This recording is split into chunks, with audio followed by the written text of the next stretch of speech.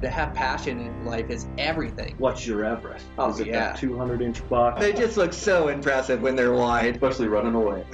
Welcome to this week's episode of Eastman's Elevated. It's like a think tank for outdoor activity. Sounds exactly like my hunting. Just always thinking about it, always trying to evolve it and make it better. Here's your host, Brian Barney.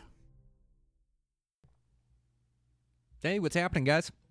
Got a brand new Eastman's Elevated for you. So today on the podcast, I had on Tyler Johnerson.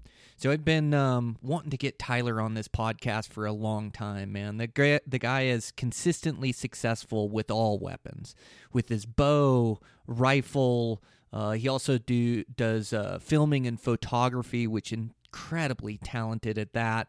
And he also runs dogs. He has this passion for running dogs off and running them for bobcats and mountain lions. Just real introspective and real forthcoming with information. And so he ran down to the house here to the new studio, and we sat down and recorded it.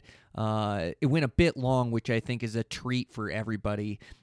Tyler has also got a film coming out that's going to be produced by the guys at Blood Origin over there, all about the houndsman and the journey and the dogs and the love for it. Man, it's going to be an absolutely awesome film. I can't wait for it. So be on the lookout for that as well. We'll give Tyler some support on that film.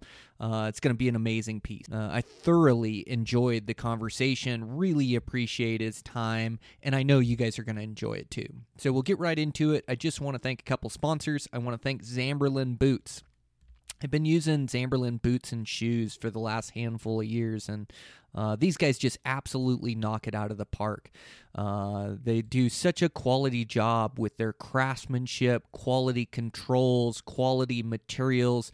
They're trying to build the best boots and shoes out there, and I believe they've done it. They have a bunch that I like, and you guys know that I like the shoe or the low cut because I love the lightweight, as I feel like a pound on my foot is like 10 on my back. They have a bunch of different models now, and I like all of them. I like the Anabasis, I like the Free Blast. Those are great shoes, and I would use those all season. I think my best, or my favorite, has to be their 215 Sloth GTX RR. This is an incredible burly shoe with a Vibram sole, so you get a ton of grip on rocks, waterproof, and their waterproof capabilities last for years, not months on these shoes, just due to their craftsmanship. And they take each Gore-Tex bootie and test each bootie that goes in every single one of their shoes to make sure that it's absolutely waterproof, and it shows when you're wearing these things. So a burlier shoe you can get more life out of. They stock really well, hunt gnarly terrain. So I really like the 215 Salute GTX RR. They're actually coming out with a low-cut booth in this same Salute style this year. So you can check that out. It's still going to be lightweight, just offer a little bit more ankle support. The other boot that I really like is the 320 Trail Light Evo GTX. That's a low-cut, lightweight boot as well that comes in at under 3 pounds, waterproof, a great boot. So they have different boots and shoes for everybody's preferences too. Some guys like a little bit heavier built, more ankle support. They have that. Absolutely everything you need. If you're in the market for new boots and shoes, make sure to go check them out over at Zamberlan.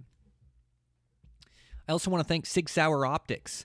I'm so impressed by Sig Sauer Optics. They have their image stabilizing binos, which I think are absolutely revolutionary. Like, to have a stable image, I just pick out more game animals. So they have those in a 10 by 30. They also have them in a 16 by 45. Just great optics, and they're actually revamping and redoing this line that'll come out this year. They're putting their high-end glass in it, redoing them. They have a target mode where you can actually lock it stable on the image. They're just absolutely amazing. I love them for picking up animals, and they have everything you need for optics. Killer rifle scopes. They have their spotting scope is so crisp and so clean, 80 mil objective lens, 27 by 55 power, amazing. Their standard binoculars have such great glass in them for such a good price point. So they have their 10 by 42s. I have also a pair of their 15 by, 15 by 50s or 15 by 56s. Just a great addition to my optics, and they pick up a lot of stocks for me. I love them. And then I think the best rangefinders in the market. So their new rangefinders have a bow speed mode, so you can actually set it to the speed of your bow to get the exact cut on an angle, both uphill or downhill. So amazing optics, amazing rangefinders. If you're in the market for anything optical performance, make sure to go check them out at Sig Sauer Optics. I also want to thank Black Ovis. Black Ovis is an internet retail shop. They have all the top name brands, all the gear that you need for your next hunt, a real knowledgeable staff that you can call that will help answer your questions. Along with all the top name brands, they have their own brand, which produces quality items as well. And I mean everything from sleeping bags, sleeping pads, to food, to clothing, to archery equipment, you name it, they have it. You can also save 10% by putting in the promo code ELEVATED10 and get 10% off your order. They also have a point system that you get on purchases, and 1 point equals $1 that you can use on future purchases. So you can really save a pile of money by using these guys. Make sure to check them out over at Black Ovis. I also want to thank CamoFire. CamoFire is an app that you get on your phone, and they do discounted gear. So 80 new deals that come up every 24 hours. You can save a pile of money if you watch this and look out for the gear items that you're looking for. They have overstocked items or extra items in there, and just a great way to get a good deal on quality gear. So check them out at CamoFire. Over at Eastman's, just ran over to the office over there, had a great meeting on things. Make sure to check out everything we're doing, Beyond the Grids that are coming out. Have some new episodes that are coming out from last season's hunts I'm really excited about. And make sure to check out our Mule Deer School. I'm so proud of this product that we put out. It's a mule deer course.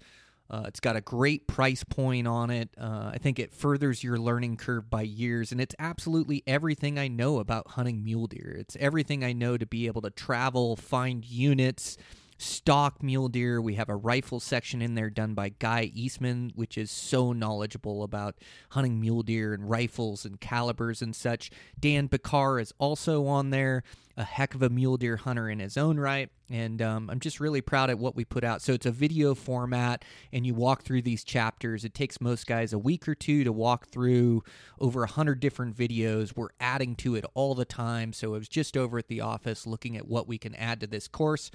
You can also save some money there. You can save 10%. Put in the promo code BrianMDC and save 10% on your order there. Yeah, I'm really proud of how this came out, and I think it'll cut anybody's learning curve by years. Whether you're a beginner or an expert, you're going to pick up great tips that you can implement into your own game plan. So check it out. Also, check out Eastman's Tag Hub. I've got a promo code there. Just put in Brian.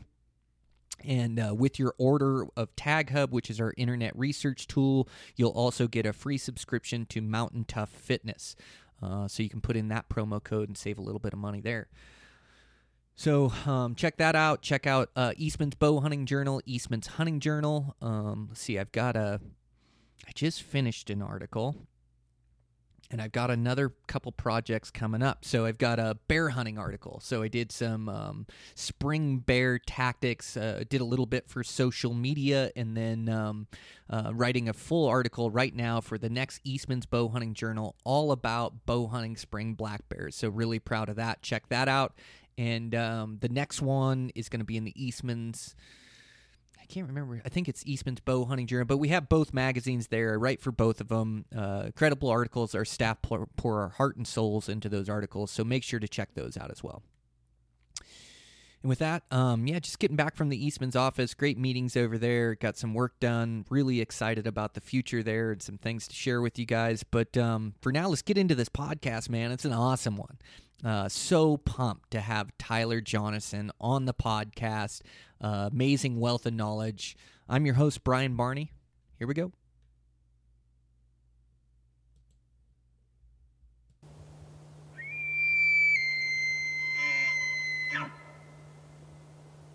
All right. Well, yeah, man, that's so interesting. We do learn so much as hunters just through failure, and I think it's you can't shortcut that. No matter how much you learn or how much you pick up, tidbits you read about, until you go apply it in the field and you go fail and it hurts and cuts you so deep, like when you miss a big buck or whatever, like when it cuts you that deep, it's something that hits home with you, that then the next time you get in that scenario, you tend to remember it and try to act different. Oh, yeah. And it's like separating the wheat from the chaff. Like, all the guys want the success first. And it's like, do you think these guys that are that successful just go out and get it done? And 99.9% no, but with the law or the way of hunting, it's like we all have 50% skill and 50% luck. I don't care. That's how I approach hunting, because we've all seen the first time novice go out and shoot a 220-inch buck, and it's like, how is that even possible? And it's like, because you got to be out there. But all those years and failure, it's like that's the 50% skill package that when you become very good at what species you target or whatever, you've just heightened your chances a lot, because skill has a lot to do with it, or being a student, like that failure gives you that chance to, I'm not going to do it that way this time. And you still need the luck, though. That part still needs to land. That's interesting. So 50% luck. Like I tend to come from a different school where I definitely believe that there's luck involved, but I believe wholeheartedly in having my hunting skill set to be able to capitalize on it. Like there's 100 right decisions you have to make, and I think there's always like a way to solve that problem or a way to get in on that animal, if I can do it correctly. And I agree with you on the luck, but you also create it. Like you said, you being out there all the time, being a student of the game, having this good skill set, eventually you just run into that big buck, and then you have your skills to a place to where you capitalize on that opportunity, and you get an arrow in them, where in my younger years I would have totally messed it up or whatever. But I think we're basically coming from the same place. It's just, when I say half of it is luck, it's like you may know where that big deer is because you've scouted him all year, but the bad luck side of it is you might go in there and a lion killed it. And now you're starting over, and you better have some luck on your side. Or, you're in a scenario where you've done everything right. Your skills have put you in a position of absolute success. And for whatever reason, the elk just vacated the zone because that year the spring dried up in there. Everything just didn't work out the way, like I've just had a lot of things happen to me where there's bad luck and there's good luck. And we all need a little bit of it to go our way, but then when we have a skill set that we've built, to a highly efficient point, it's like, yeah, we're going to have a lot more chances to put an arrow in the air than most, but he still has to clear into that shooting lane. How many animals have you had stop one step?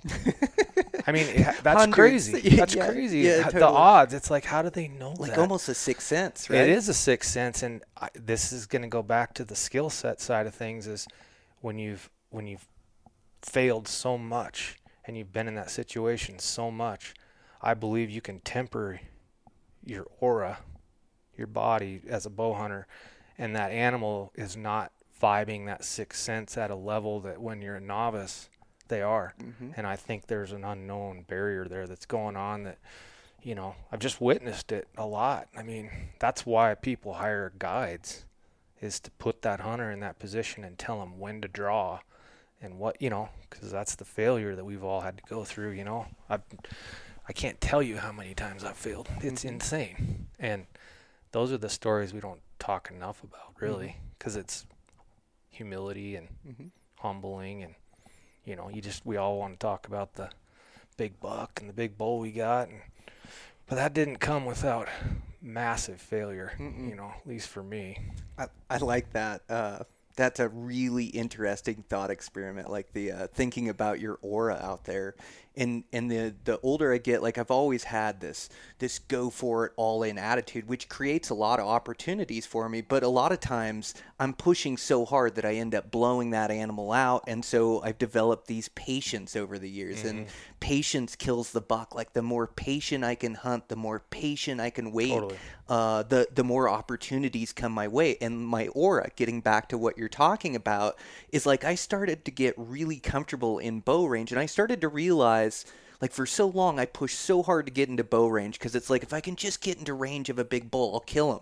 But then I start realizing after that experience comes in that that's only half the battle. Like the other half is getting a clear window, getting a clear shot, keeping the element of surprise. And so I started to find this calm about me in bow range where I was really patient, and I knew, elk are so big, they take such a precise shot. Even though they have a big vitals, you have to put that arrow right on the mark, and it's got to be at the right angle to kill that bull.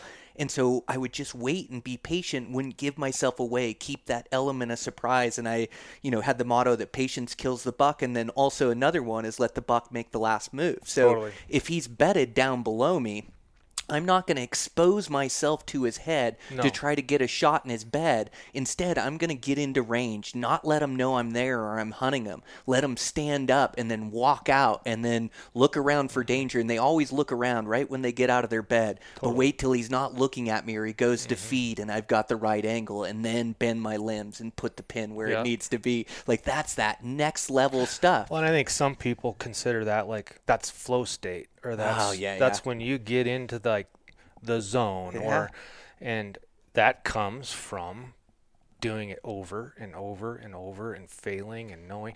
As soon as you start thinking in those final moments as a bow hunter, you're likely going to fail. If you can't just allow it to develop, like you were saying. And a big part of it too is guys don't know when to speed up and throttle down. There's times where you got to be ultra aggressive, but then you've got to be able to throttle that thing down and then sit and be patient. And it's hard to go from, 110 to 0 and then get ready to go back to 110 and do that all in this being in the zone, And I just think that comes with lots of failure in bow hunting and lots of experience and, watching other people do it. I filmed hunters forever. I mean, I haven't been doing as much lately, but you do so much, man. I'm so excited to have you on the podcast, by the way. Thanks for coming over and jumping on with me. I appreciate you having me. Yep. But it's more of I think the hunting journey for me, I'm an artist, so I love filming and photography, and bow hunting is an art. Any hunting is an art. I mean, I hunt, so I like to take the artistic approach to hunting, and I think some of these best, let's just talk about just artists in general, they aren't trying as much as they're just letting it happen, and then they're in it. They're observing and reacting and throttling up and down, and that, when it comes together clean and perfect, that is art. That's to me. And I'm, speaking of that, I'm involved in this big houndsman film that's going to come out this summer, and I speak to that, about hound dogs and the art of, handling a pack and finding the track. And, I've trained all these dogs of all different ages, and I've got the certain attributes of this one dog and this other dog, and, how they work together as a well-oiled machine. And I'm the handler, I'm the leader, and they make me look good, because I've put so much time into them, and the culmination of the cat in the tree. And it's not the shooting at the lion in this case, it's the art of the process. And that, to me, is hunting. I love it. I love that part of hunting. And you're a big bow hunter, and I love bow hunting, and all hunting's the same to me, but bow hunting just takes such an intimacy that if you don't put yourself in those positions over and over and fail as an individual, I don't know how you can't grow and become better without that failure. You just can't. I mean, you can read every magazine, you can listen to every podcast, you can watch every YouTube video. Unless you're doing it and applying it and trying to find that your personal flow state, you know, in the moment, you're only going to be as good as you've limited yourself, you know. And that's, I think, ultimately all of us as like passionate, true lifetime hunters, we're always growing and learning, but it's coming through that process of letting it all go and letting your experience take over in those moments. And, you know, again, that's like when it finally goes down and you're like, holy crap, you're just freaking out. It's like, that was like art. That was, you know, I mean, sometimes the stalks are days, not the day, at least for me. I mean, and that comes from time and time again of failure. And you're like, well, it's probably best right now if I just observe, take it all in for about the next 6 hours, see what he does right at dark, and might try to apply that tomorrow and maybe the next day. And, you know, whereas like you were just saying, it's easy to become impatient when you get confident with your bow and you're a good shot. It's easy to get impatient and just try to go make it happen. And I mean, I agree with some aspects of making it happen, because you do, but a lot of it is letting it happen. You got to make it in there and then let it happen. You know, and that was a hurdle for me for a lot of years, because like you said, you get right into that final moment and there's 100 decisions you got to make, and they got to be right, and they're all happening. Just, and you know, to let that develop and happen it's hard to contain, you know. So yeah, it's a journey. It's fun. Man, that's I've never heard it explained or articulated as art, but it hits home with me when you talk about it and when you say it.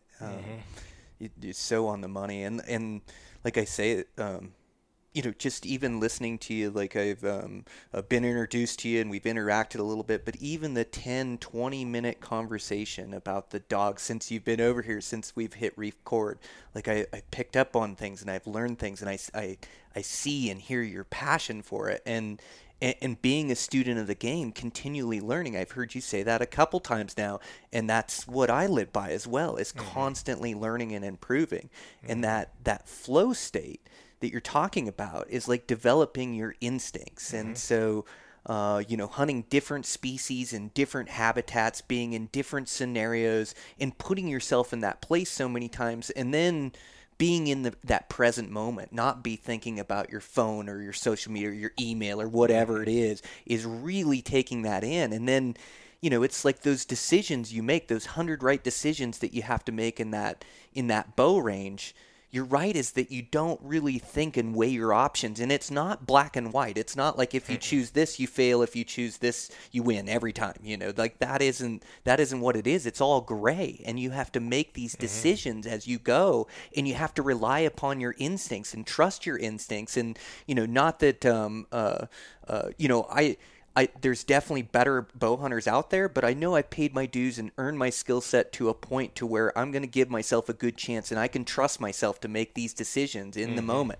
And the other thing you talked about that I wanted to explore a little bit is your speed. Like, speed in the mountains is so imperative. Like, you can't still hunt through the mountains the whole way. You're exhausted. Like, we have to do that in Hawaii for smaller parcels for axis deer, where we have to still hunt through thick and things like that. And I think you do want that still hunting skill set when you get in thick cover.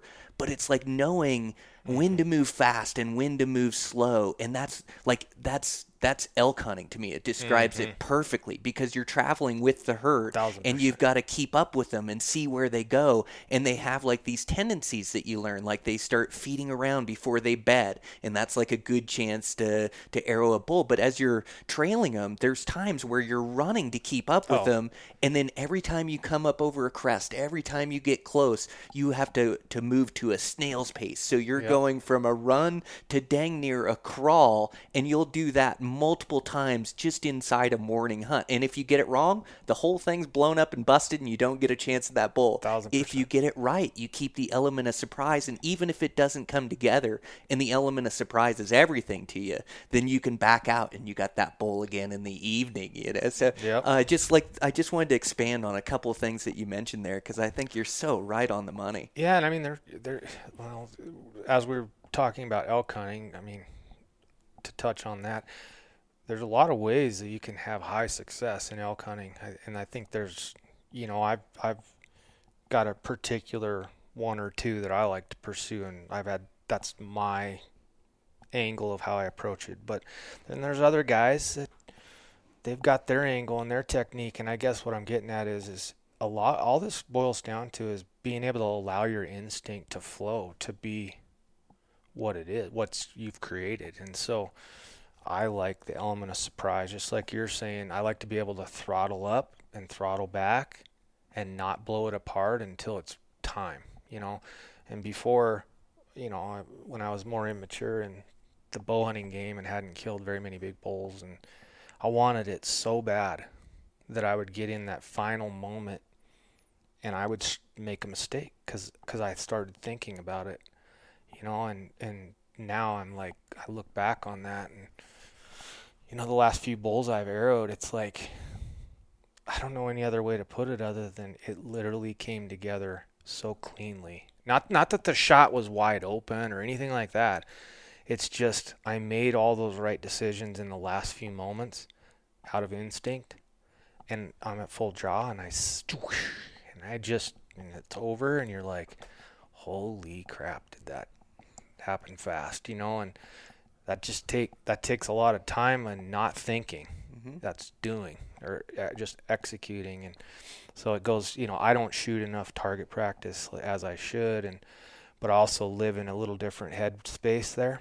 I'm big on developing the muscle memory, but I'm more importantly a mental student. So as I near hunting season, I'll only shoot one arrow a day because it's the only one that matters.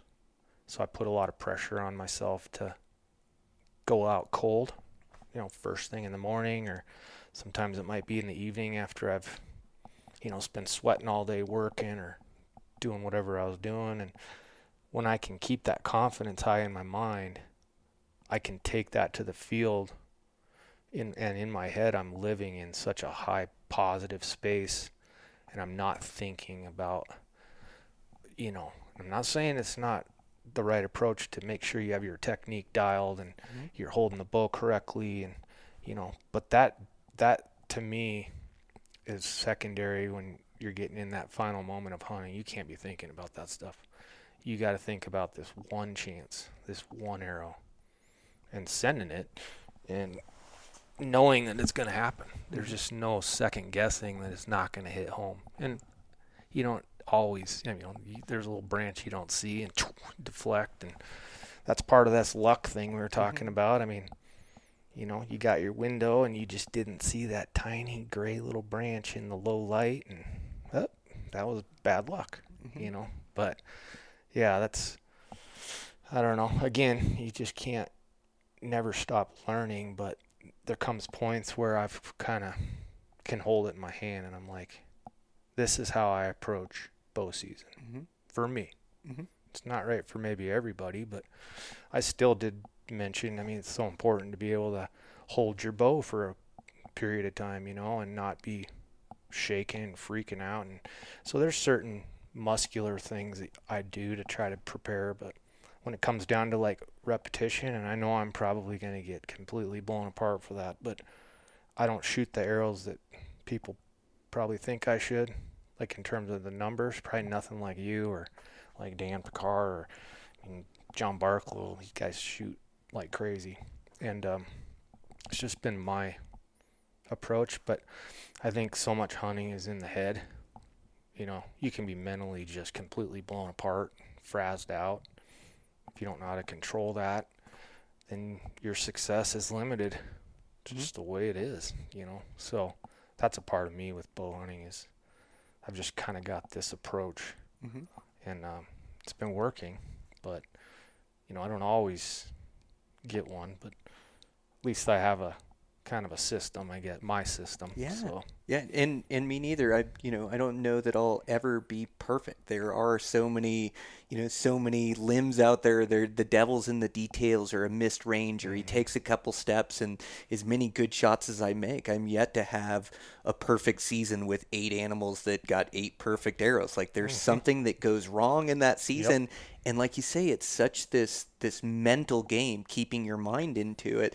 And you touched on a couple different things there: your approach to bow hunting, and then also your approach to execution on animals. And I think you're right. As we all build these different styles of hunting, that isn't as many similarities as we have. Like there's so many differences in the way we approach the mountain and the way we move through the mountain and go. And I have one buddy that's the most patient buddy I've ever hunted with, and he moves so slow in the mountains, and he glasses every time he stops, and he kills animals, and it drives me nuts because he moves slower than I move in the mountains. Then I have another buddy that's really aggressive, and he pushes to get these opportunities and pushes really hard, and he kills a lot of animals, but it's faster than I like to go and faster than I like to hunt. And so we all have to build these tendencies, and I've leaned towards, spot and stalking has been, kind of the route where I've gone, but there's more than one way to get it done in the mountains, and you have to build your own style of bow hunting that fits you. And part of that is developing those instincts and listening to them. And I think your execution on animals, like there is a difference between shooting at a target and shooting at an animal. Obviously, like you can be this great target shot, and you can shoot thousands of arrows, and you can be so good on the range.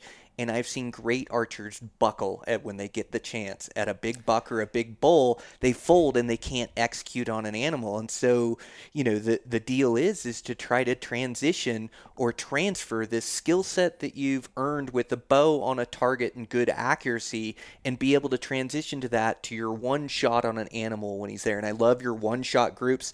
I do the same thing, only I'll do a few of them a day, or I'll shoot my one arrow, and I'll put so much weight on the first arrow that this is my arrow. This is the one that counts, or I love when I'm shaky and my aim isn't good. Like I work so hard to make my bow steady, but here I am in my gym doing pull-ups and push-ups and high heart rate, and I pull back and that thing is nowhere near the X, kind of like being on an animal, where it's floating, and I got to continue to execute, and the arrow ends up in the middle, and so like these tools or these drills, they're as much preparing ourselves physically as they are mentally, and the mental side of it is where it's at. Like you don't kill hardly anything, or maybe you're a 50-50 hunter, until you can flip that switch in your mind, until you're patient waiting for the right angles and the right shots, and then that execution is consistently on an animal. And you said it, like walking around the woods with confidence. Like confidence is king,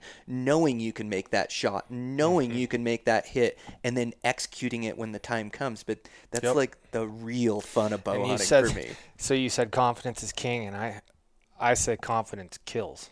And I love that. I That's live even like better. that. It's like when you're not cocky, confident. So, what's the difference? Well, cocky's, you can go in loose and being a little too cocky and get yourself busted pretty easy, because you didn't allow the confidence to work. So let's just back this up. My operating work or business is hunt solo ventures for a lot of reasons, but I do hunt by myself most all the time. And it's like, it's not that I don't like hunting with other people, because I really do. What I've found is, even if we're in the same camp and we go opposite directions, I find that they creep into my mind because I'm thinking about their safety, or not that I really am like worried about my buddies, but there's always an element when you bring another two-legged person into the wilderness and you're trying to hunt a big bull elk or big buck. I think when I can eliminate that and I'm completely just me, the critter I'm chasing, and the elements, the sun rising and setting, you can get into to revisit the zone or this flow state moment of, and I don't want to sound cliche, but like being one with nature. You're literally more in tuned, engaged. I'm more stimulated. My instincts are more like living outwardly, like I am just hunting. I am not thinking of anything but me and the quarry. And I mean, I think that's what makes true excellent hunters, is to be able to have that comfort level, but being completely isolated from anybody else and being able to do it day in and day out, and to keep their head in the game. I mean, I have a good friend of mine who's a heck of a mule deer hunter, John Rubish, you know, John or Jono. He lives to hunt these mule deer, and he has the ability to be able to hunt by himself and believe, and he puts a lot of time in. He really knows deer, but he can believe it and live in that sense that I just explained, to where there it is, and then he can help and go make it happen. And when you have other people that are birdie in your ear about what they saw or what they didn't see, or where their emotions are at, or where that weighs on you as a hunter, and it can be positive, but a lot of times it can be positive for the hunter that he's got some ground to grab to achieve, you know, a higher level of his hunting skill. He needs that other guy. See, you're only as strong as your weakest link. So I like, when I do hunt, you know, and I've filmed hunting for 20 some years, and I guide hunting, and when I'm hunting with these other guys, they're some of the best in the business, you know. So I'm trying to glean anything I can from them to apply to my own hunting. But at the end of the day, as amazing of hunters these guys are, and you're good as a team, trust me. Like, I'm not taking anything away, especially in the sheep world. There's lots of glass that's going on, but like elk hunting, if I can just remove myself from any influence, I find that I have lots higher success. You know, when I'm in a camp with somebody else, I have lower success. And I'm hunting the same. My headspace is different, you know, and I can't, it's hard to quantify exactly what I'm trying to explain. I can feel it when I'm out doing it, because I'm just completely immersed in my hunt. I'm not worried about anybody else's hunt. I'm not worried about, you know, where he's at. I'm not worried about what he saw. Just not worried about it. I'm doing what I'm doing. And, you know, whether that's how I interpreted, you know, the behavior of what I saw across the canyon and what they're going to be doing in the morning and what my best angle is going to be. I mean, as soon as you get another, let's call it the best hunter that you know is hunting with you, he's going to have an opinion. You're going to have an opinion. It's going to be a lot harder to hunt from the gut when you're talking to somebody you really respect that's an excellent hunter. And so this goes back to the whole art of hunting, and, you know, what it's like. That's the art to me. It's like trying to like have that hunting aura that's just one with your quarry, you know. And so, I mean, and bow hunting's one thing, and gun hunting and hound hunting, and, you know, I used to trap a lot, and it's all the same, you know. It's just, that's part of what I enjoy the most, I think, about the hunt solo pursuit, I guess, is just what I'm learning about myself and the critter, and having these real pure decision-making moments where I'm letting my instinct flow and learning from whatever my instinct did. And you're always graduating, because you're there. As soon as you ever stop learning, or you think you've got it mastered, then you should just quit. And that's a fact, you know, because you'll never, you know, there's game that we've chased our whole lives, and they'll do something that you just can't even fathom. I've had that happen twice this year, lion hunting to me, and I've caught hundreds and hundreds and hundreds and hundreds of lions. And I had two things happen to me this year I just can't explain. I mean, I kind of have some reasons, and I've called some people I really respect across the country that are big houndsmen, and I told them what happened, and they're just, you know, my friend Larry is the one that brought that up. He's like, well, Tyler, as soon as you think you know everything about lions, you know, you better just hang it up, you know. He's like, the day you stop learning is the day you should quit. So, and that was quite the point. But, you know, big stinky lion to me, and I'm not going to undermine the difficulties, you know, at least in our North Country. I think lions are fairly easy to catch, for the most part. You know, let's knock on wood here. But of all the years of doing it, I just have never seen what happened in these couple circumstances, and it's like, man, is that humbling, you know? Like, I thought this was going to be a slam dunk, you know? Like, this one just happened this last weekend. A friend of mine caught a nice big tom, and a friend of ours, he's been wanting to kill a big tomcat for, I think, 11 years now. And I'd treated some before, maybe 10 years ago with this guy. So we were like, heck yes, I didn't realize that. Like, let's get Jamie, let's go back there, and let's go run this thing from the tree. And, you know, so we went back, and there was some dry ground and a huge, long, striated cliff that ran about a half a mile. But all the snow was all the way around this tree, so it's like a no-brainer. I mean, we're going to run this thing and catch it. Like, they just can't get away. I mean, we got excellent dogs. You know, I had some of my dogs, young dogs there, and my other buddy had his pack, and they're phenomenal bobcat hunting dogs. So bobcats are way harder to catch than lion.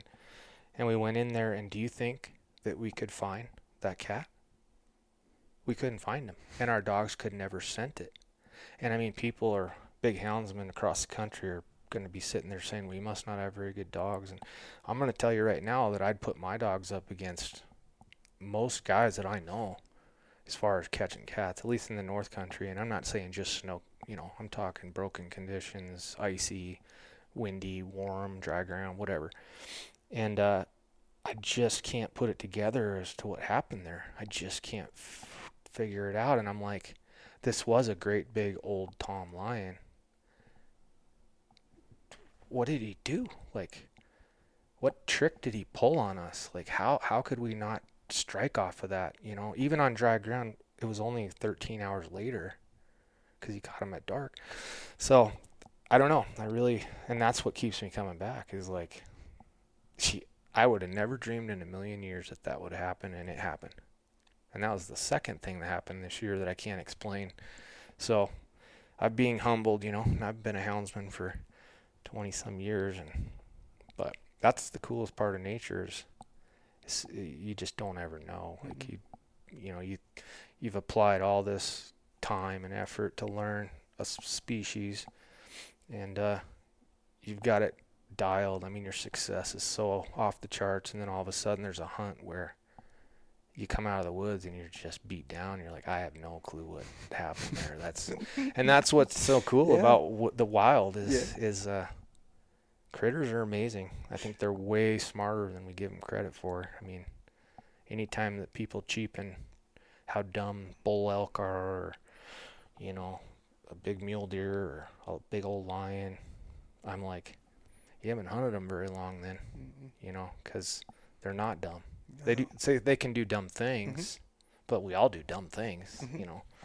A lot of times that's what gets them killed too. But yeah, so they have a will to survive, and their instincts, their survival instincts, get so keen over the years, and you know, not from just avoiding us hunters and us hunting pressure, but avoiding cats out there, the most efficient killers on planet Earth. Like we talked a little bit before I hit record, but you had tracked a lion this year that stalked a bull elk and jumped on its back and killed it, perfectly healthy bull elk. So those things are the ultimate predators, and we you know, don't give them enough credit. And those big bucks, you know, they're no harder to kill, like a just score wise, you know, a big mature 6-year-old deer is no tougher to kill, whether he's 200 inches or whether he's 160 inches, just born with different genetics and different habitats, and that's the way they grew up. And so it's not impossible, but it's so difficult. And they humble us.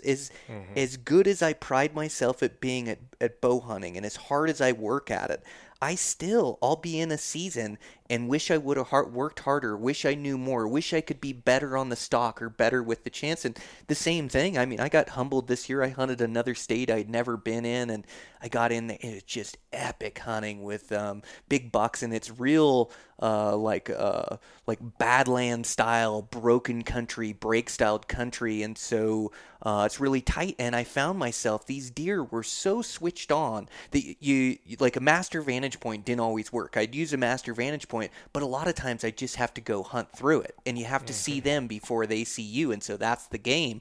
And the distance that you see them is usually 200 yards to 500 yards is when they expose themselves in the country to see them.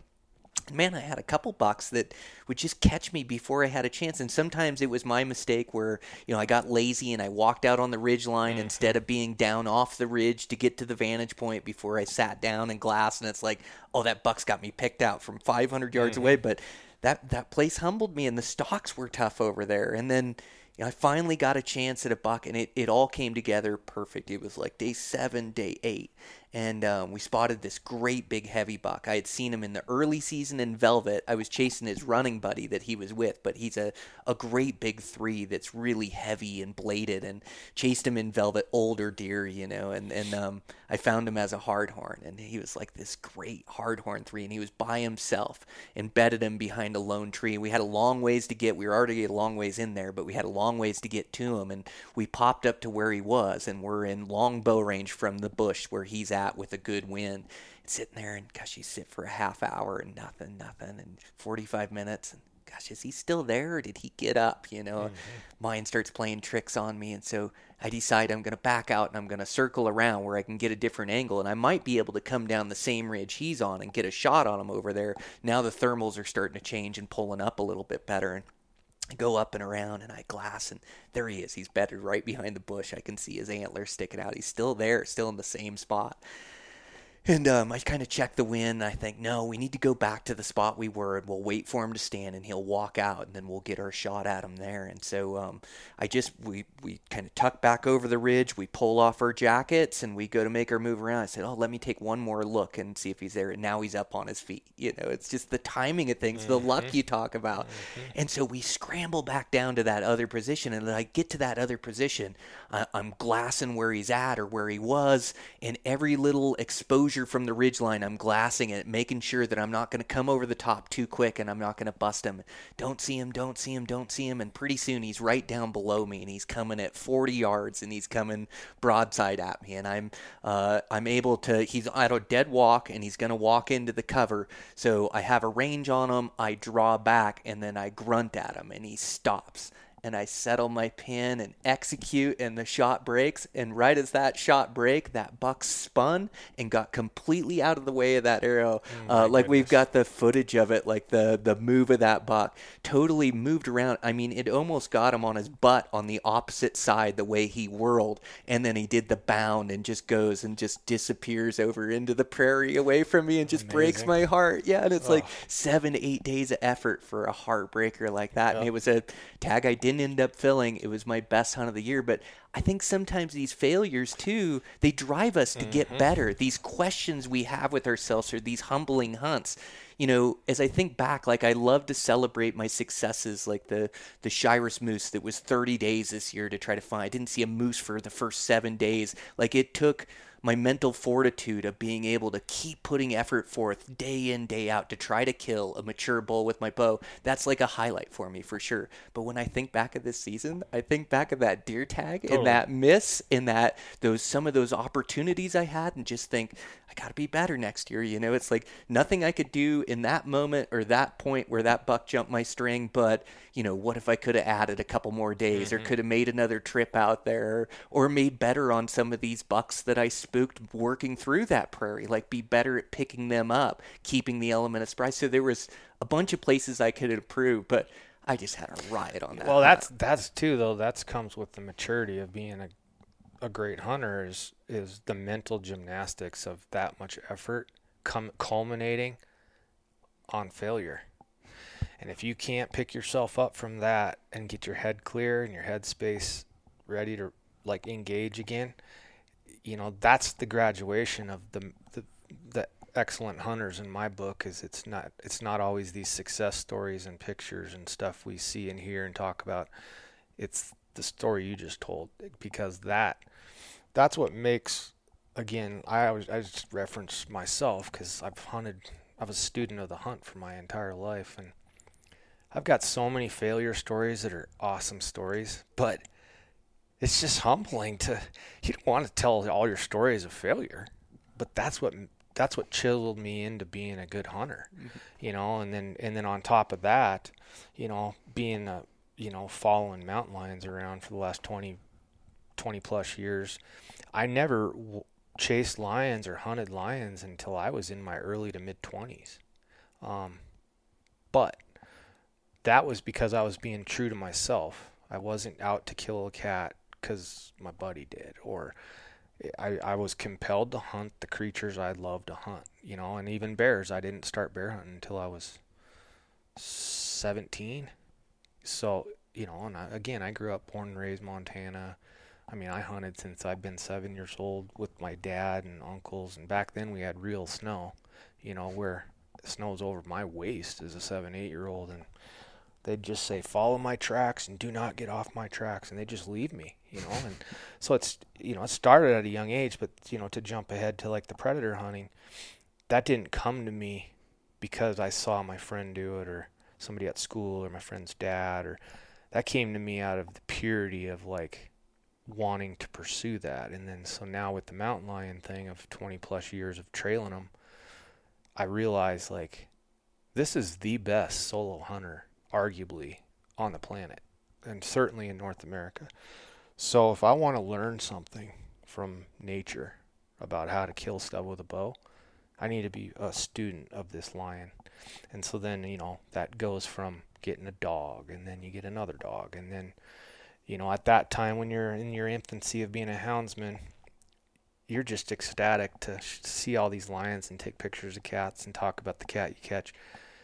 And then as you get older and more into it, you realize like what the dogs are doing and the interaction as like a pack leader and handling dogs, and just how wild and crazy it is that these creatures are trailing, and they trail differently. And then, but what they can do now, especially with technology, is show me every step that this lion's taking and what it's doing and why it's doing it and what it kills. And when I tree it, I can look at it, I can see the scars, or I can age it decently through the stride lengths, or and all that stuff is a data set again of the best solo hunter in North America. And it's like, I'm trying to be the best solo hunter I can be. So I got to learn from, again, I want to learn from the best, and so that's a big part of like, I think my whole full circle houndsman lion hunting world. And, I prefer to run the bobcats as much as possible because they're such a difficult quarry, but I never give up a good chance to run a lion because of the learning curve of it.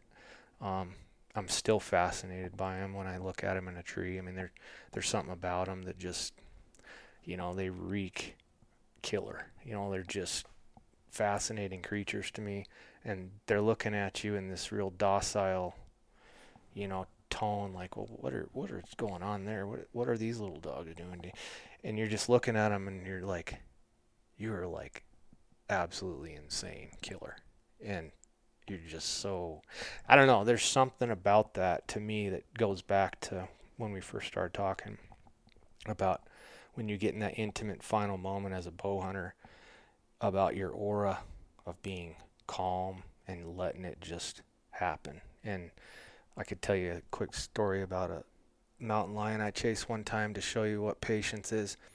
I had been in this canyon the day before, and it snowed pretty hard throughout the night, and it quit, I don't know, midnight, 1 o'clock in the morning.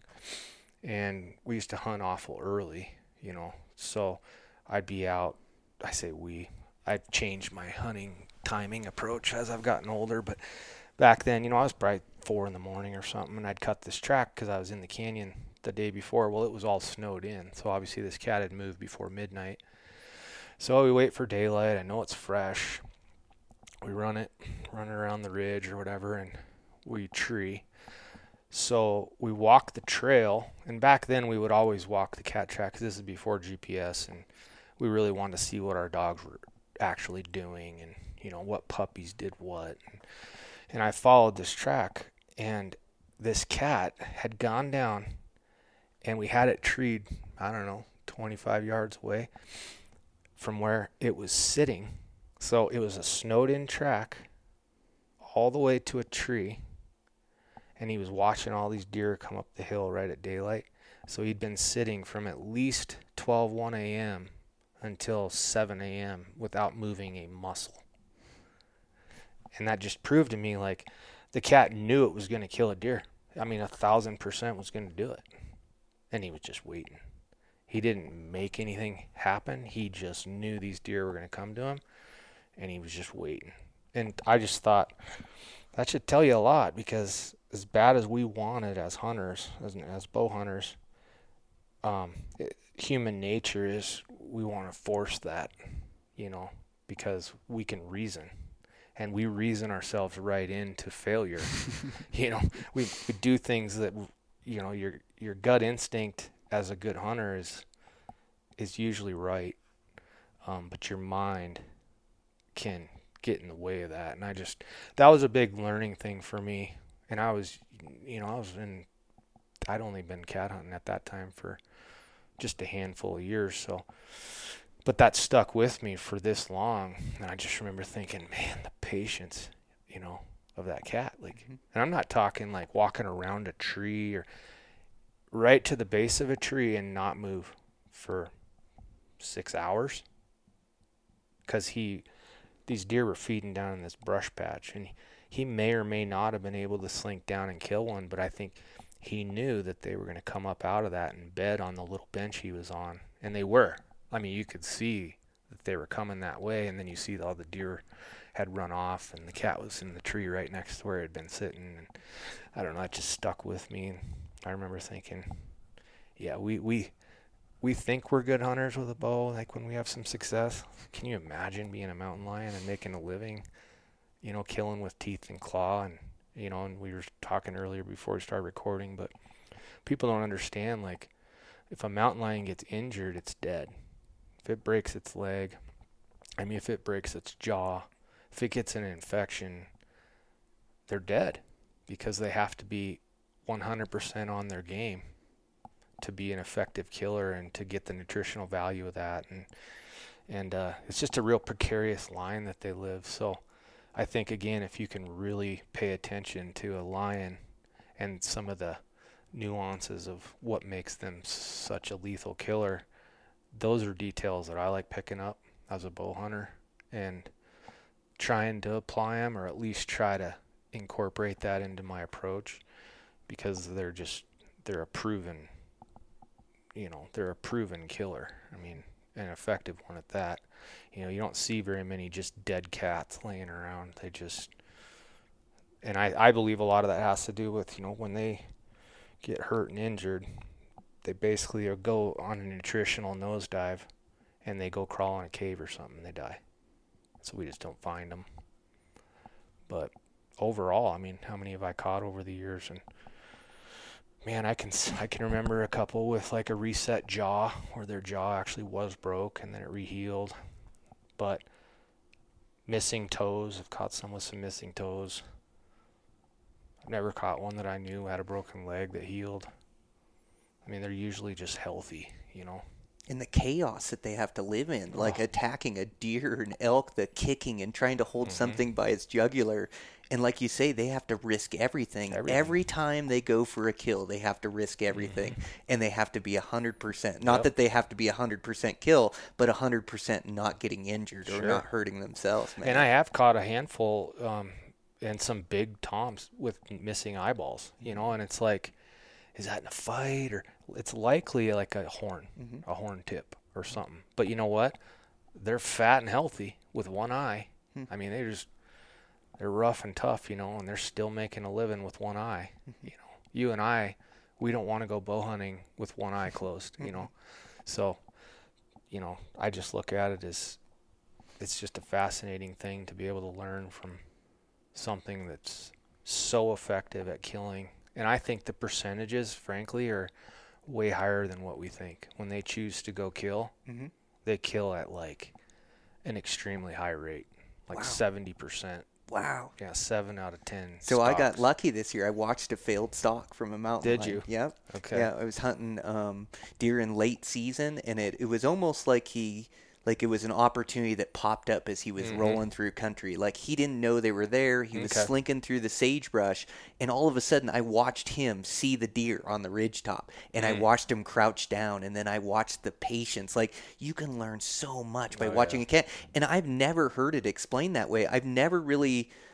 I haven't caught the bug of chasing cats. In fact, I've never been yet. And we're going to have to go there. I've started to find interest in it, but listening to you talk about it is amazing. Like what you learn from him is the ultimate predator. But what I have learned from is watching cats stalk. And you can watch a kitten that's brand new that doesn't know anything.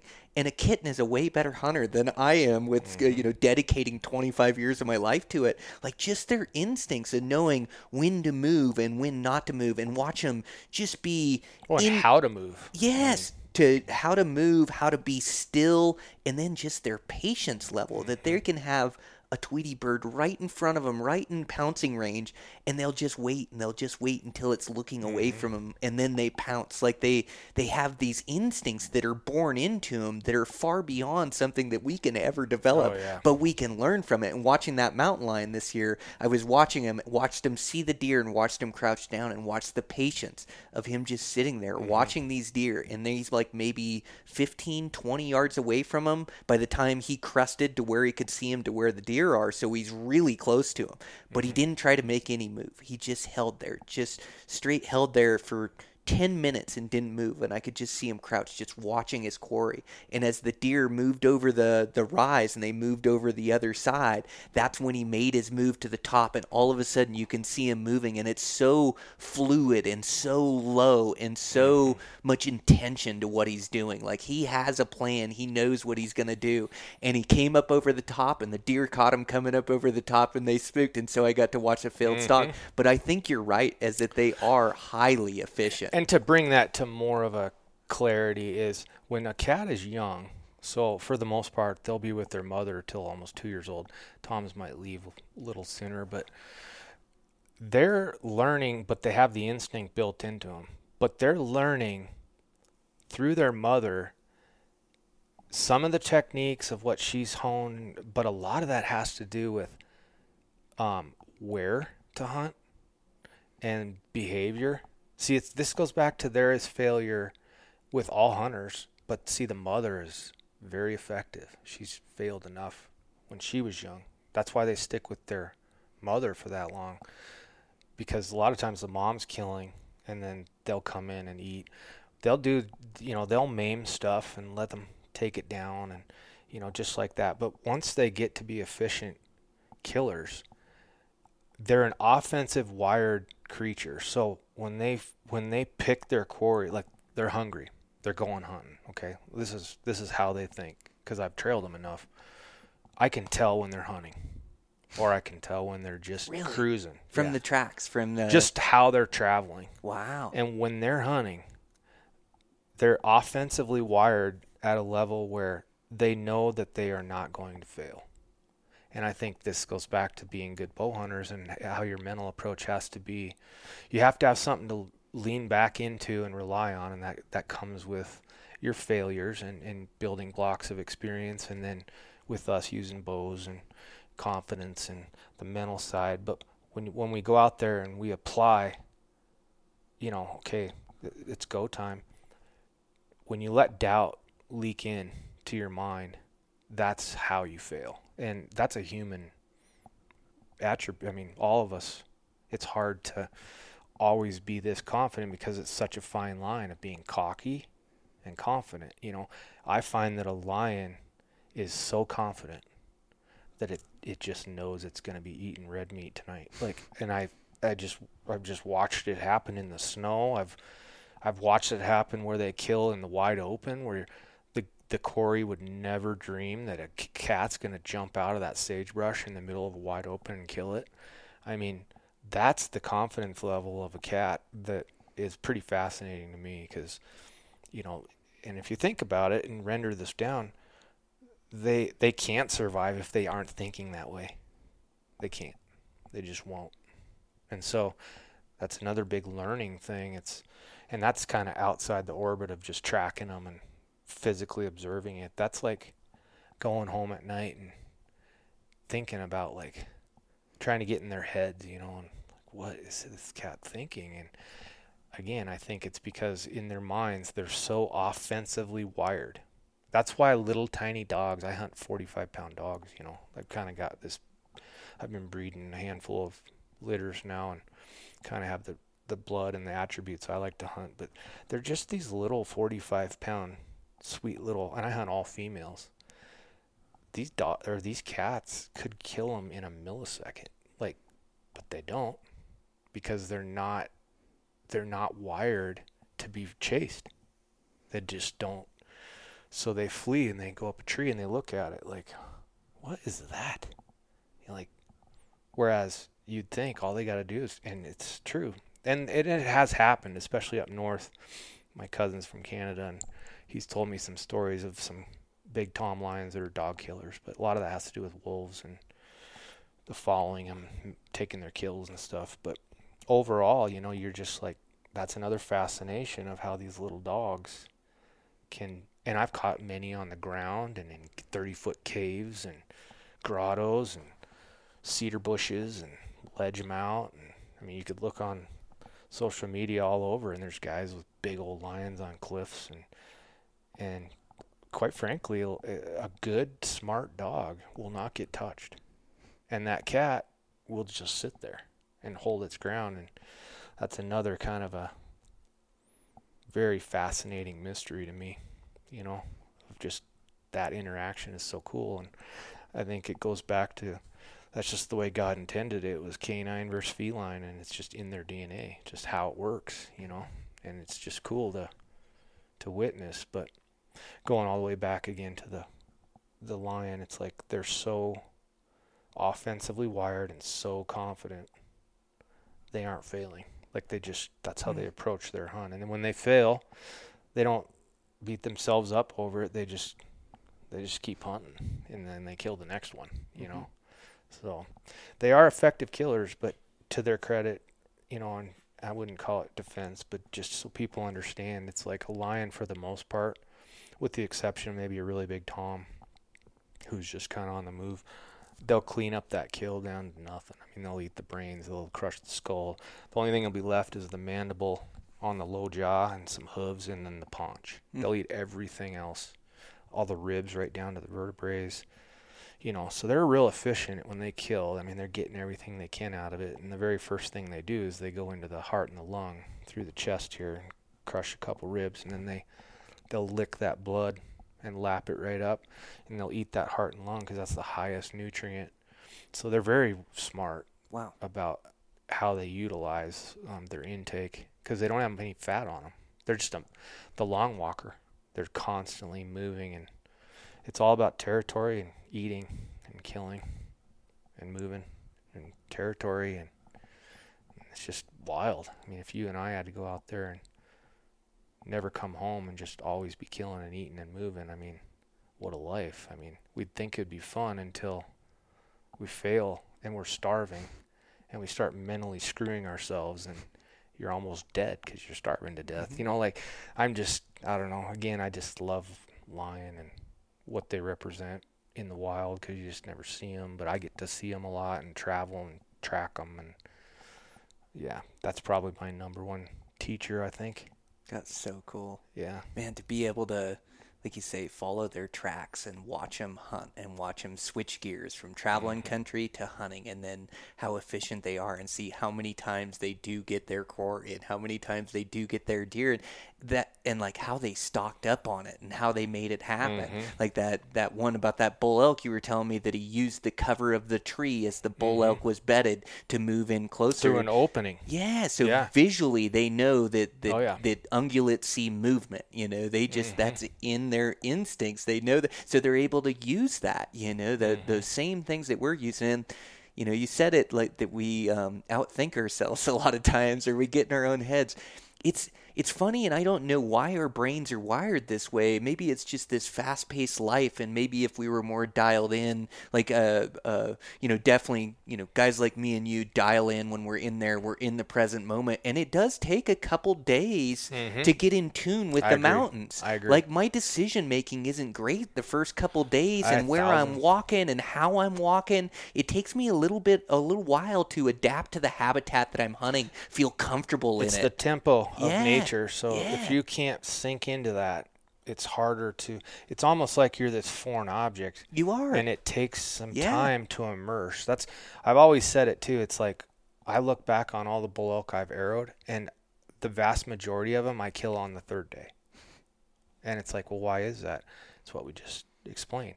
You come out of this paced world that we're used to. And again, where I'm lucky is my job is outside. Like, I am always in nature, and I'm usually by myself. So I have a unique perspective to look at this, and feel it. But when I go and put myself out there by myself, it doesn't come together right away. Even if I'm on the game, it takes time. And then I start getting into that tempo and that flow, and then this goes back to the art of it, It's like that's hard to find for somebody that hasn't felt it. But if you keep doing it, you're going to find it and feel it, and I mean, we're talking in kind of real foreign, loose terms here, but it's more of like, it's back to your gut instincts and allowing things to develop and letting nature run its course, and you're now a part of that process. And you got to find that. You can't read about it. Somebody can't tell you how to do it. I mean, you can, but to go apply that's a personal thing. I mean, and that's it's learned, but it's not consciously learned, I don't think. It's felt. And there is thinking and strategy that goes into hunting for sure. But it's like this mix of that and instincts, and I just find it funny how our own brains work against us a lot, where we can be in a situation and my brain will tell me to hurry up and get over that ledge to see if that buck's there. Or like the example I told you, hurry up and get to that vantage point and sit down and then see the deer instead of glassing as I'm going or hiding over the ridgeline. Like our brains, like we have to listen to them and be strategic with our hunting, but our instincts should almost be the higher voice. Or like, it's anytime I'm getting close to a mule deer and I don't see him there, my brain's trying to tell me, oh, he's already gone. He already left the country. He got out of here when I was hiking up, or he escaped out this way. And through time, I've learned to believe and hunt like he is always there. Absolutely. Like I just don't. I don't want to be the one that screws it up. So even if he's not there, I'm going to hunt so slowly and quietly to this edge. I'm going to take my time. I'm going to pick it apart. I'm not going to be the one to screw it up because I've screwed it up so many times, But it's funny how our brains almost play this trick on us because it doesn't want us to be patient. It wants us to hurry up and get it over with. Hurry up and see if he's there. This buck's already gone. He's not. But a lot of times, the majority of times, they're right where you left them, and it's your mind playing tricks on you. And to expound on that, it's the positive thinking brings positive results. Yeah. And this is going to go back to the mountain lion and the confidence, the excellent bow hunter and the confidence. They're not thinking out the decision that they should or shouldn't make. It's the confidence of thinking positive, believing he's going to do that. They may not, but when it happens and your head's there, your headspace is there, it's over, and that comes from not chasing the tail.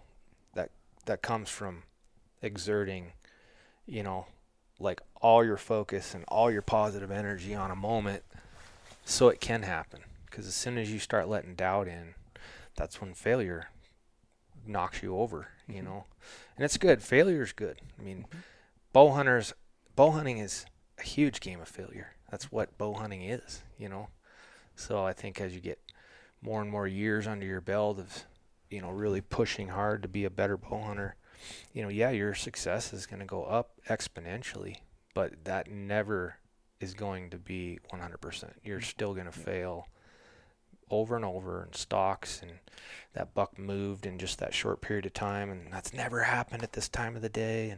And those are just things. That's the luck factor again. You got to have that luck on your side. And yeah, I don't know. Again, hunting in general to me is just fascinating, and there's art, and there's unknown, and the sixth sense part of hunting, and back to like whether you have a hunting partner with you on the mountain and you don't, and your approach to that hunt, and just how everything gets interpreted is just so. Because one other fun saying I always throw out there is, well, what would the Indians do? And it sounds kind of funny, but Indians didn't wear watches. Indians move with the seasons. They move with the game. They did what was effective and efficient. And all of that happened without thinking. They just did it. And that's what we, as hunters, are trying to do.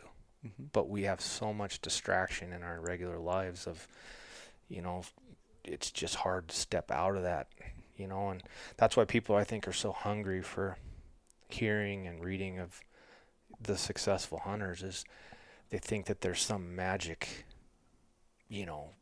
tidbit of information, and there are, you can certainly learn very important things that are going to make you a better hunter, but ultimately at the end of the day, it's immersing yourself and listening to your gut, failing, but knowing, like, every step that you take in the wild that's a new place you're putting yourself, and if your head is getting in the way, you're not growing, and it's hard to do that as a human, And back to like the Indian comment, it's like they didn't pay attention to any of that. They didn't have any of that distraction. Their whole lives were encompassed by that. That's just how they lived, That's how we should try to live as bow hunters, and just not be affected.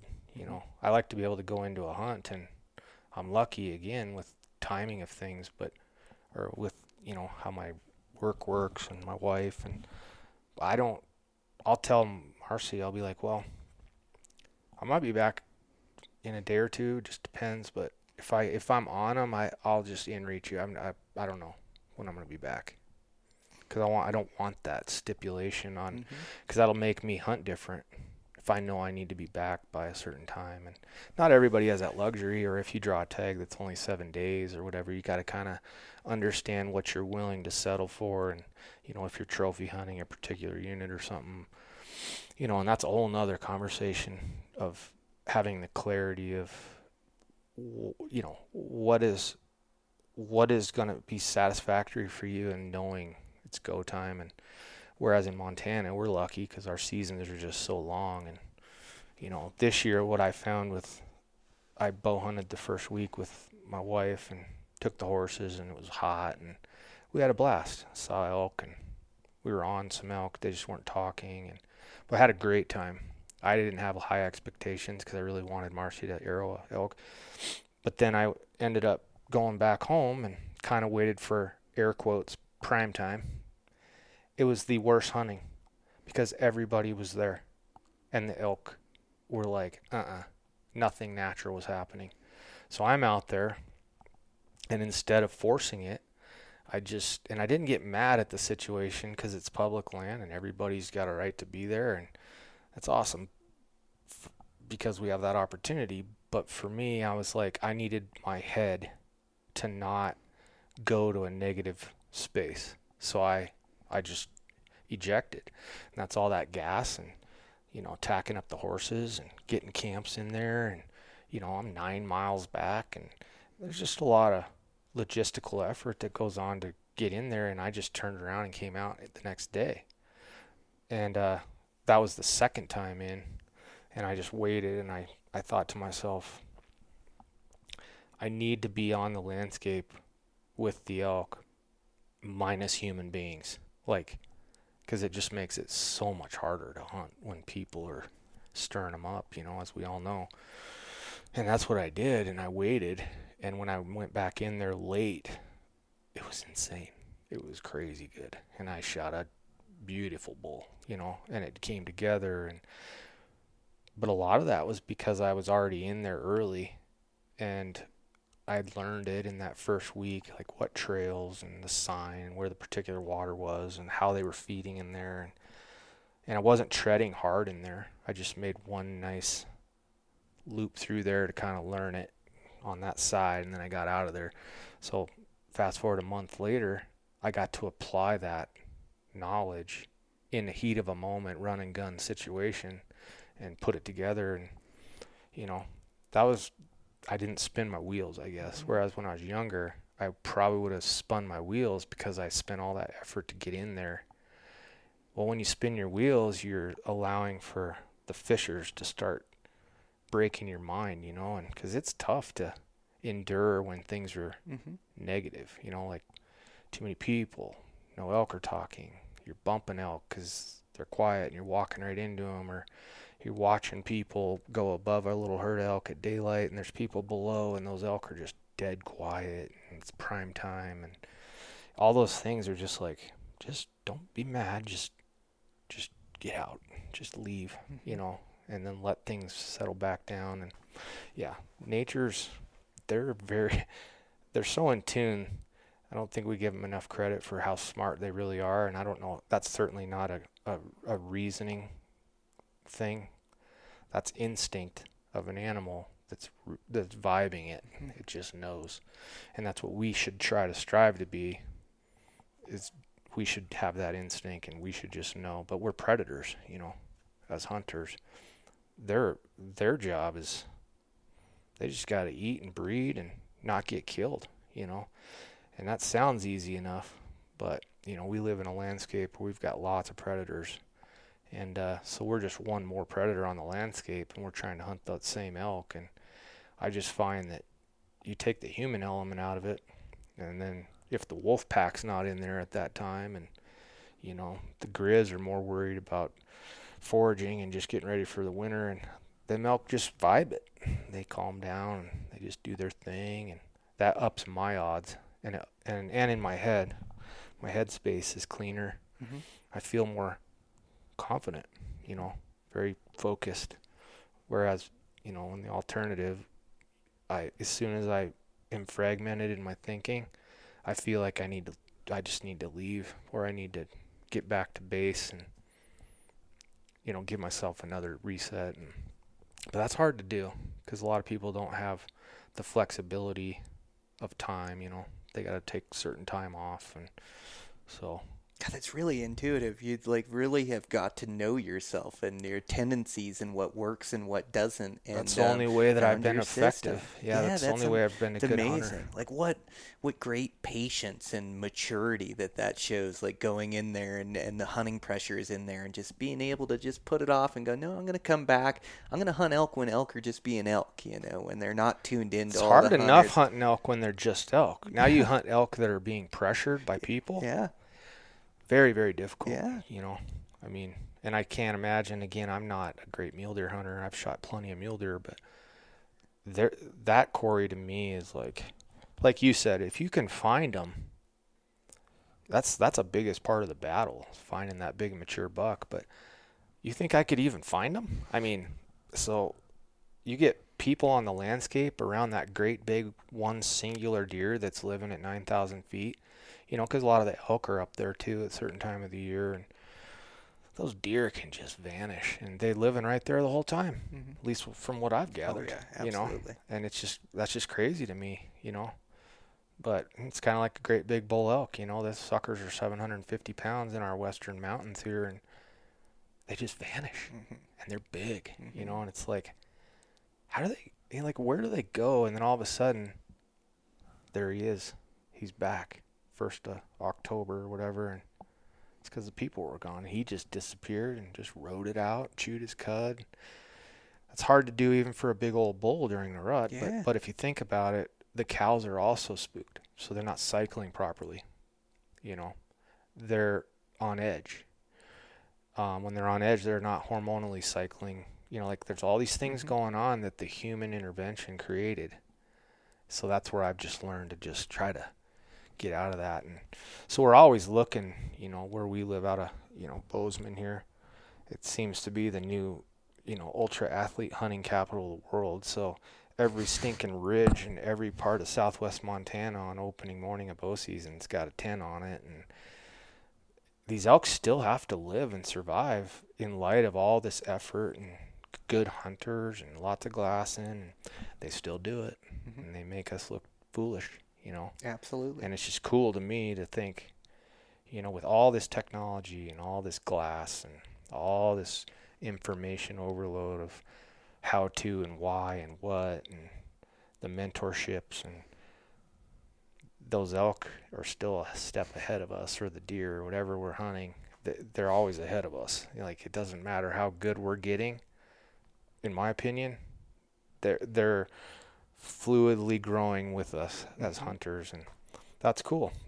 That's if we were masterful and just hunting wouldn't be fun. No, it's fun because it's so difficult, because it feels like mission impossible a lot of times, because their instincts are so keen that it is so difficult that we fail a bunch. And then when it comes together, you know, it does feel like you've climbed Everest or accomplished something, because it is so tough, and it is, you know, it is magic. When it comes together, it almost feels like it's meant to be. Absolutely. And getting that right. You're talking about being in the right headspace, being positive. Always looking at the positive and like what's your next move, and theorizing and not letting that stuff get you down. And I think that's what really separates the really proficient good bow hunters from the other guys. Is, I talk about failure, but a lot of times it can be failure on a hunt, and I'll just pick myself up and I'll keep going. If I miss or I mess up a stalk, I try to learn from it. I try to analyze and go, okay, what did I do wrong, or what could have I done better? But I don't beat myself up over it. And the most powerful thing about failure is redemption. Like when you can redeem yourself, and maybe it won't happen on this hunt, maybe it won't happen this year, maybe I'll have to come back when I draw the tagging in 2-3 years, and I'll use that knowledge and I'll regroup and I'll be better than before. But nothing feels better than a story of redemption, whether that's a miss or a failed tag, to be able to go back and to be able to solve that puzzle and come out on top. Like, that's the ultimate for me. Even if it takes years, and a lot of times, that's what it really is. It's years, Like, I arrowed my first 6-point bull elk. I was like my mid-20s, and remember, I grew up here. My uncle, who I followed around the woods, was a heck of a bow hunter.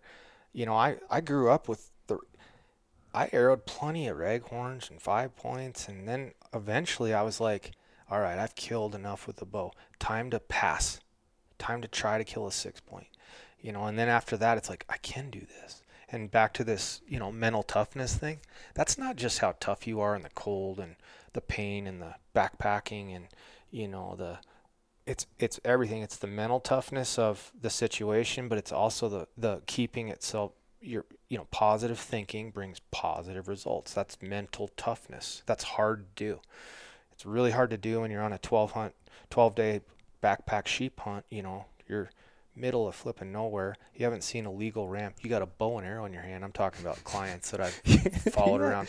And we're just like, but I always, and one of my very close friends and clients, Jim Hens, he's a slaying machine. He's probably one of the most, as far as when its bow comes back and shoots, thing's dead.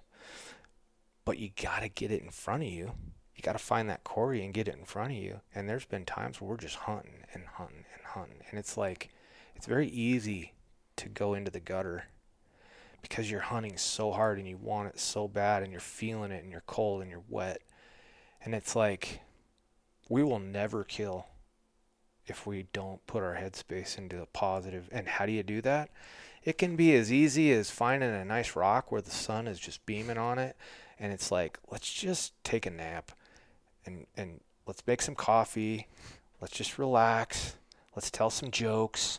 Let's reset. You go over the ridge and there's the ramp. It's so wild how if you can just stay positive, keep yourself out there. And so I've kind of talked on two sides where I love the learning about myself through the hunt solo adventure of it. And I think it's extremely important to push yourself as an individual and be able to learn about yourself doing so. But back to you're only as strong as your weakest link when you're in a situation where it's, say it'd be me, Jim, a packer, and the guide. So there's 4 of us or whatever. It's, at least I take it upon myself, and I'm usually hunting with very good hunters, you know. We have to keep it positive in light of all the negative, because there's a lot of negativity when you're out there in the elements and the weather's flipping switches and wind swirls and game blows and you're in giant country and you got to pack up and you find yourself, you just aren't successful when you let yourself slide. You just aren't. And that's hard. That's a mental game. And that takes a lot of maturity and time. You know, if you're a young hunter that has that, then you're very wise behind your years, I think, you know, because I've gotten to hunt with excellent young hunters, and that's where I see a fail point. They're so used to getting it done, like just like that, and they're great. They fail, or something doesn't go the way that they wanted it, and I see it starting to slide, and that's where you got to be like, nope, you got to regroup, you got to get a head change, you know, get your focus off of that negative and go make something positive. Positive thinking brings positive results. Love that. You know, and I think there's some true scientific psychology behind that. You know, if you just kind of understand successful athletes or people, I mean, that's how they are successful. They know how to keep their head mentally strong, you know, in light of even the pain and the sweat and the blood, sweat, and tears. But it's where your head lives and how solid it can be and how focused it can be without really flooring it, you know. Just let it roll, you know. And again, we're always learning, you know. Everything I'm saying might not apply to your style or how you hunt or how successful you think you are, and that's just fine. That's the beauty of what we do, you know. It's like all hunters can come at it from a different angle, whether you're a meat hunter or a trophy hunter, or you don't hunt predators, or you just hunt predators, or you don't want to use hounds, or you don't. It's all hunting, you know. I don't really fault you for one approach or another. It's just I've just found through my failures in my hunting endeavors that's just kind of mottos that I always live by. And I try to kind of keep it in line with that approach and thinking, but I don't restrict myself from going off, you know, into a new realm that I've never really dabbled in before, you know. I love that. So, yeah. and that's the unknown of hunting too, right? Like I've gotten to hunt, I don't know, close to 40 sheep hunts, and I've guided 20-25 mountain goat hunts, and I've caught 600-700 cats, and so there's a lot of like value there, a lot that's in very extreme situations, and I can say a lot of those situations have similarities, things that I now can I don't have to overthink anything, or I just naturally know kind of what I'm getting into, like my subconscious. But then there's so many things in each experience that I'm trying to find that I haven't seen before, and that keeps it real for me, you know, like certain behavior aspects of some of these critters, and some of them are individual, you know. It's like I've never seen it before, and I've never seen it again. They are individuals, aren't they? Yeah, they are, and it's all about their surroundings, you know. Like, I mean, it depends on how they grew up and what's been trying to hunt them, or, you know, what the elements are, and, you know, like mountain goats are. I love hunting goats. I guide quite a few, and you talk about a tough animal.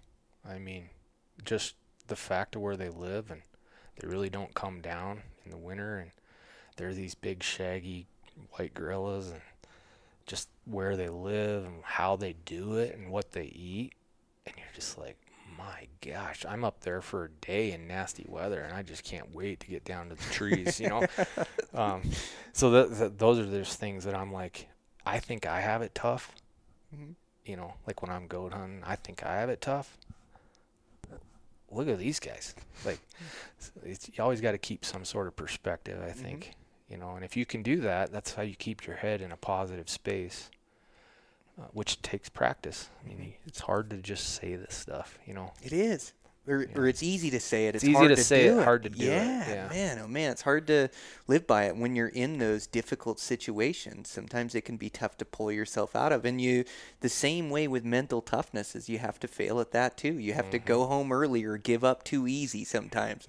And you go home and think, gosh, I could have done better. Or I could have been better there. Or I could have gone harder those last couple days. And I think I could have made something happen, you know? And so you think back to that. So the next time you get in that situation and you're faced with that decision, you go, no, I'm going to keep my head in the game. I'm going to keep pushing here and see what I can do. I'm going to push to this next campsite and see if I can't turn up one and get a stock, you know, because I've seen it come together on the last hour, the last day. Well, you know, how many times has that happened for us as hunters? I can think of so many just epic hunts, like crazy hunts, comes down to the final witching hour and we pulled it together. And I'm talking crazy stuff. Like one time we were backpack grizzly hunting out of Unalakleet, Alaska, and it was a 14-day hunt. All I know is we were there 16 days, but it was supposed to be 14-day hunt, and we hunted our guts out. And we were on one boar earlier that was with a sow, and the stalk got blown and the bear blew out. And this is real rolling big country, so you're really moving and glassing, and it's not, you know, it's inland from the coast, probably 35 miles or something. But anyways, we get stuck in the tent on the 14th day and we can't get out. I mean, the hunt's over. And we're like, instead of laying here and waiting, let's go hunting. Do you think we didn't arrow a boar grizzly at 40 yards in the final witching hour of that hunt? We did. That's crazy. It would have never happened if the plane could have got in, you know? But we were like, well, let's just make the best of this situation. Let's hunt.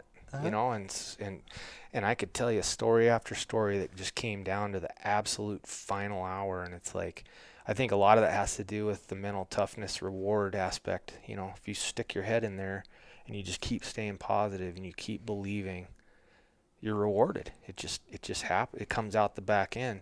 And how many people have we known, you know, over the years that they come out, you know, they strike out or they come out of this 10-day hunt and I wasn't standing there with them, but a lot of times I wonder where your headspace went on day 6, like, or whatever. Because we've all been there. I've been right with clients, and I've watched them completely unravel. And the hunt is over. Even though we're still hiking for the next 3-4 days, it's over. You know, nothing seems to be going our way. You know, everything's going south. Like, we're spooking stuff. Can't seem to find the water. We can't.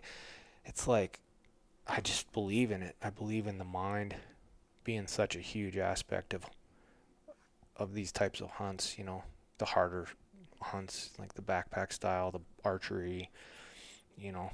So a lot of it is mental practice, I think, through failure again, you know, and teaching yourself, like, that's not getting me anywhere thinking like that.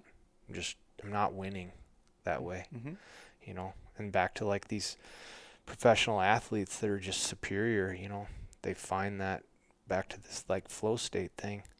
That's a positive mental approach that's superior to it has nothing to do with anything around them. It's them executing at the highest level with the highest intensity of focus, and they're just doing it like it's easy, natural. And that takes discipline and years of learning that about yourself, I think. And I think bow hunting and hunting in general, there's just no difference. It's the same thing, except we're in the wild and they're on a basketball court or tennis court, or, you know, it's the same thing. Man, so true. Man, Tyler, you have such great insight, like such a great data set of like being on all these tough hunts, going on all these going to these extreme places and targeting these species, not only your own personal experiences, but being able to go with these good quality hunters and being able to watch it fail too, is to watch it unravel and go bad and learn from that, man. It's been I couldn't have drawn up a better podcast than to just hit record and like have this in-depth conversation with you, like about everything, being able to touch on hounds and your love and passion for it, what you've learned, and then how we've been able to tie a lot of it to these bow hunting adventures, man. This has been amazing for me. I think a lot of it too is this, and just so people in the audience know, I've gotten to live out my dream as a hunter since I've been a kid. I won't give away my age. I'm approaching 50, we'll put it that way. But being able to go on all these different adventures with all these great hunters from all walks of life in all parts of North America, from sheep in Alaska and Canada all the way down into Baja, Mexico, and the big muleys and desert muleys, and I mean just all the different hunting that I've gotten to do, and with all the different hunters, and realizing fairly early on, because I've hunted since I've been a kid, that there's so much more to it than just pulling the gun up and squeezing the trigger or drawing the bow and sending the arrow. And so I've gotten to be an observer because I'm an artist, and I'm a filmmaker and a photographer, and I've guided, and I'm a houndsman, and so all these experiences, and I literally make a living at it 100%, and I have for decades. I can package that and be able to touch it and look at it and feel it and learn from it. And then I've been able to extrapolate my philosophies and conclusions that we've been talking about here. And I just feel that I'm very, very lucky to be able to do that. That doesn't just come out of thin air. I'm not a genius. That's just from a lot of experience, and then being very intuitive to like, well, how did that happen? Why did that happen? And how does one relate to another? And I might not know that, but 5 years later, I figure it out. And that doesn't come from just that pursuit of just that quarry. I might figure it out chasing something completely different in a different part of the country. And I'm like, wait a minute. So that's the growth and the epiphany.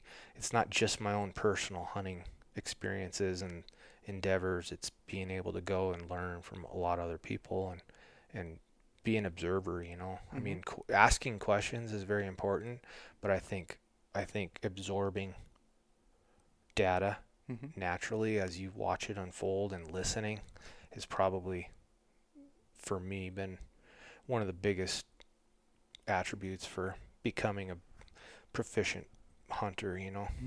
So makes sense. Well, and I think too, you touched on it, but it is loving the process of it. Like, I wouldn't be a good bow hunter if I didn't love every aspect of it, if I didn't love working at it and training for it and thinking about it, like have such a passion for it. And I think it's like it's not falling in love with the result or the end of arrowing a critter. It's like falling in love with the journey, like the whole process, the learning, because the killing is such a small part of it. And even as good a bow hunter as you can become, that's still a very small part of bow hunting, you know? And if you don't love it with every fiber of your being, or if you don't love it for the right reasons and the time you get to spend afield and learning and being part of this wild place, like, you're never going to see the success. You can't just chase the success. You can't just chase a picture. You can't just chase sitting behind an animal. You've got to love every part of it, and the more I do it, the more I love the journey. It's well, I think learning, a lot of people unfortunately get lost in, they're trying to keep up with the Joneses, or they're trying to kill something that's bigger than this guy, or kill more than that, or I'm not taking anything away from the accolades of a Grand Slam or the 29 or the, those are goals, and that's great. But I think more importantly, if people understand that if you live within self, like stay very centered on who you are as an individual hunter and learn from yourself through your experiences, you're going to glean and gain so much more out of the hunt. Like you said, the kill is just a tiny piece, of the whole spectrum of hunting. Like, for me, hunting is a lifestyle. Like, I do it for a living, but I do it as a passion as well, and I found a way to balance the two. And I've never not had this just driving passion. And I'm a very max and relaxed personality. So, like, right now, I hunt cats 4 or 5 days a week, and I've done that for more than 20 years. and that's just what I do. And it gets in me, and it's hard to just physically just keep going and go, but I do. And pretty quick here, I'll be shed hunting 4 or 5 days a week. Maybe not 4 or 5, because you just wear out with packing all the weight, hopefully. But then, the cycles of the seasons put you into, and then I go bow hunting, and I just immerse in it. And all those journeys and the cyclical cycle of it, and then over a course of a lifetime, or, to date, my current lifetime, I just got so much more to learn. But I think if I've learned it a while ago now, I knew who I was in my heart, and I knew how to stay, I feel, centered on who I am as an individual.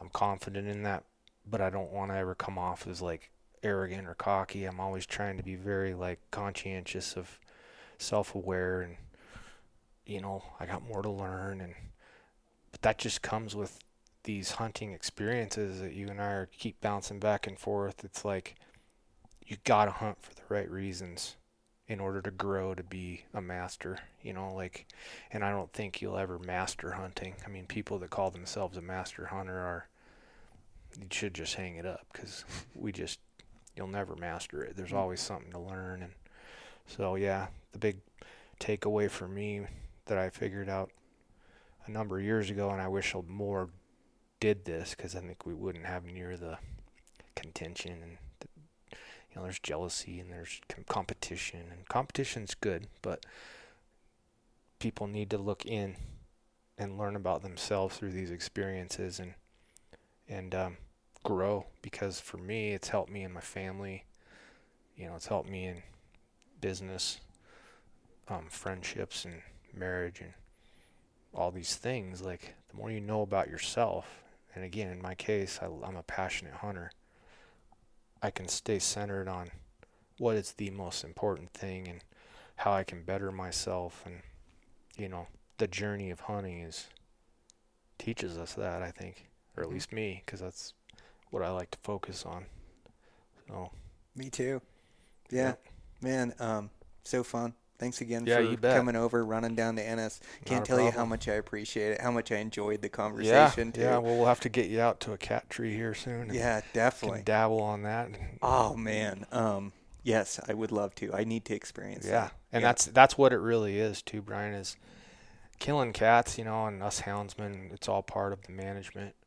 We need to do it. We're probably the most key component of managing a cat as a houndsman, But that's really not what it is. Like, it's the cycle of finding the track, following the track, using these dogs that you've molded into this well-oiled machine in this pack, pursuing this cat of an unknown travel route that you have no clue where it's going to go, how far it's going to go, what kind of tree it trees in, or if it ledges out, how hard the hike is to get there. And then you look at this animal that most people will never get to see in their entire life, and then just that, it's like a needle in the vein to me. Like, it's literally like a drug. I just can't get enough of it, and it fascinates me, and I just do it over and over and over, and I love that process of it. So, on one hand, I just want to emphasize, like, just to go and experience it is the number. Like, I don't even take people to kill cats, and most people that know me,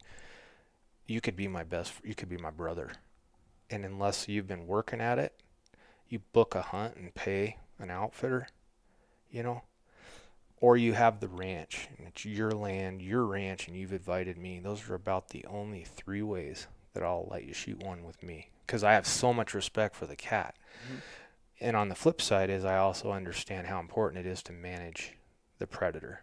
So it's this kind of unique balance. I mean, I'm sure you can understand kind of surface level of what I'm getting at, but just to get you out there and look at one in a tree, and you just start to be able to digest it, from being a very successful hunter that's been in the woods and seen a handful, I'm sure, of cats in the wild, to look at them that close and look in their eyeballs and look at their paws and just kind of realize, like, wow, that's a fascinating creature right there, Well, and we'd learn from these experiences, and so those experiences would teach me lessons that I haven't learned yet, like being able to follow their tracks. And I think what hooks me, or what makes me want to go experience it, is that adventure aspect of it, where you cut the dogs loose and you don't know what you're in for the day, how far you're going, but you just know you're in for it, and you're in for an adventure, and it's during the winter, into these cold months. So, man, yeah, surface level, like you definitely, I love the way you talk about it. And, yeah, I definitely want to go experience it and go see it, man. It sounds amazing. Make it happen. Okay. It's not that hard. All right. Thanks, Tyler. Appreciate you. Okay. Yep. Thanks, Brian. All right, what a great episode with Tyler. Man, I really appreciate him coming to the new studio, recording in person, and then just sharing so much good information that has helped make him successful over the years. So I thoroughly enjoyed it. I hope you guys enjoyed it too, and thanks again for his time. I also want to thank my sponsors for today's show. I want to thank Zamberlan Boots. Again, I love those Salute, man. Those things are the best tennis shoe, best hunting shoe I have ever owned. And I got both my really good hunting buddies, Dan and Dylan, are both using those things. So, yeah, make sure to go check them out. They're building a heck of a boot, heck of a shoe over there at Zamberlan. Also, make sure to check out Sig Sauer Optics. Again, I love those image-stabilizing binos, best rangefinders in the market, everything you need for optics. Just a great company producing great optics, and thanks again for their support. I also want to thank Black Ovis, internet retail shop, absolutely everything you need there, and Camo Fire, a great app to save a pile of money. So thanks to all those sponsors. Thanks to Eastman's. I really appreciate it. Again, our promo codes, if you're interested in that mule deer course, furthering your learning curve, we have a deal going for a limited amount of time where you put in the promo code Brian MDC, and that'll save you 10% on your order. We also have a promo code for Tag Hub. Put in Brian, and that'll get you a free subscription to Mountain Tough Fitness for the next month as well. So thanks to you guys for the support of those two items and all the support. Eastman's Bow Hunting Journal, Eastman's Hunting Journal. Check out the internet TV show. You just search Eastman's Hunting TV on YouTube. I have a handful of episodes on there, and more coming out as we speak. And I'll try to keep you guys updated on when the new episodes are launching, so you guys can go check those out.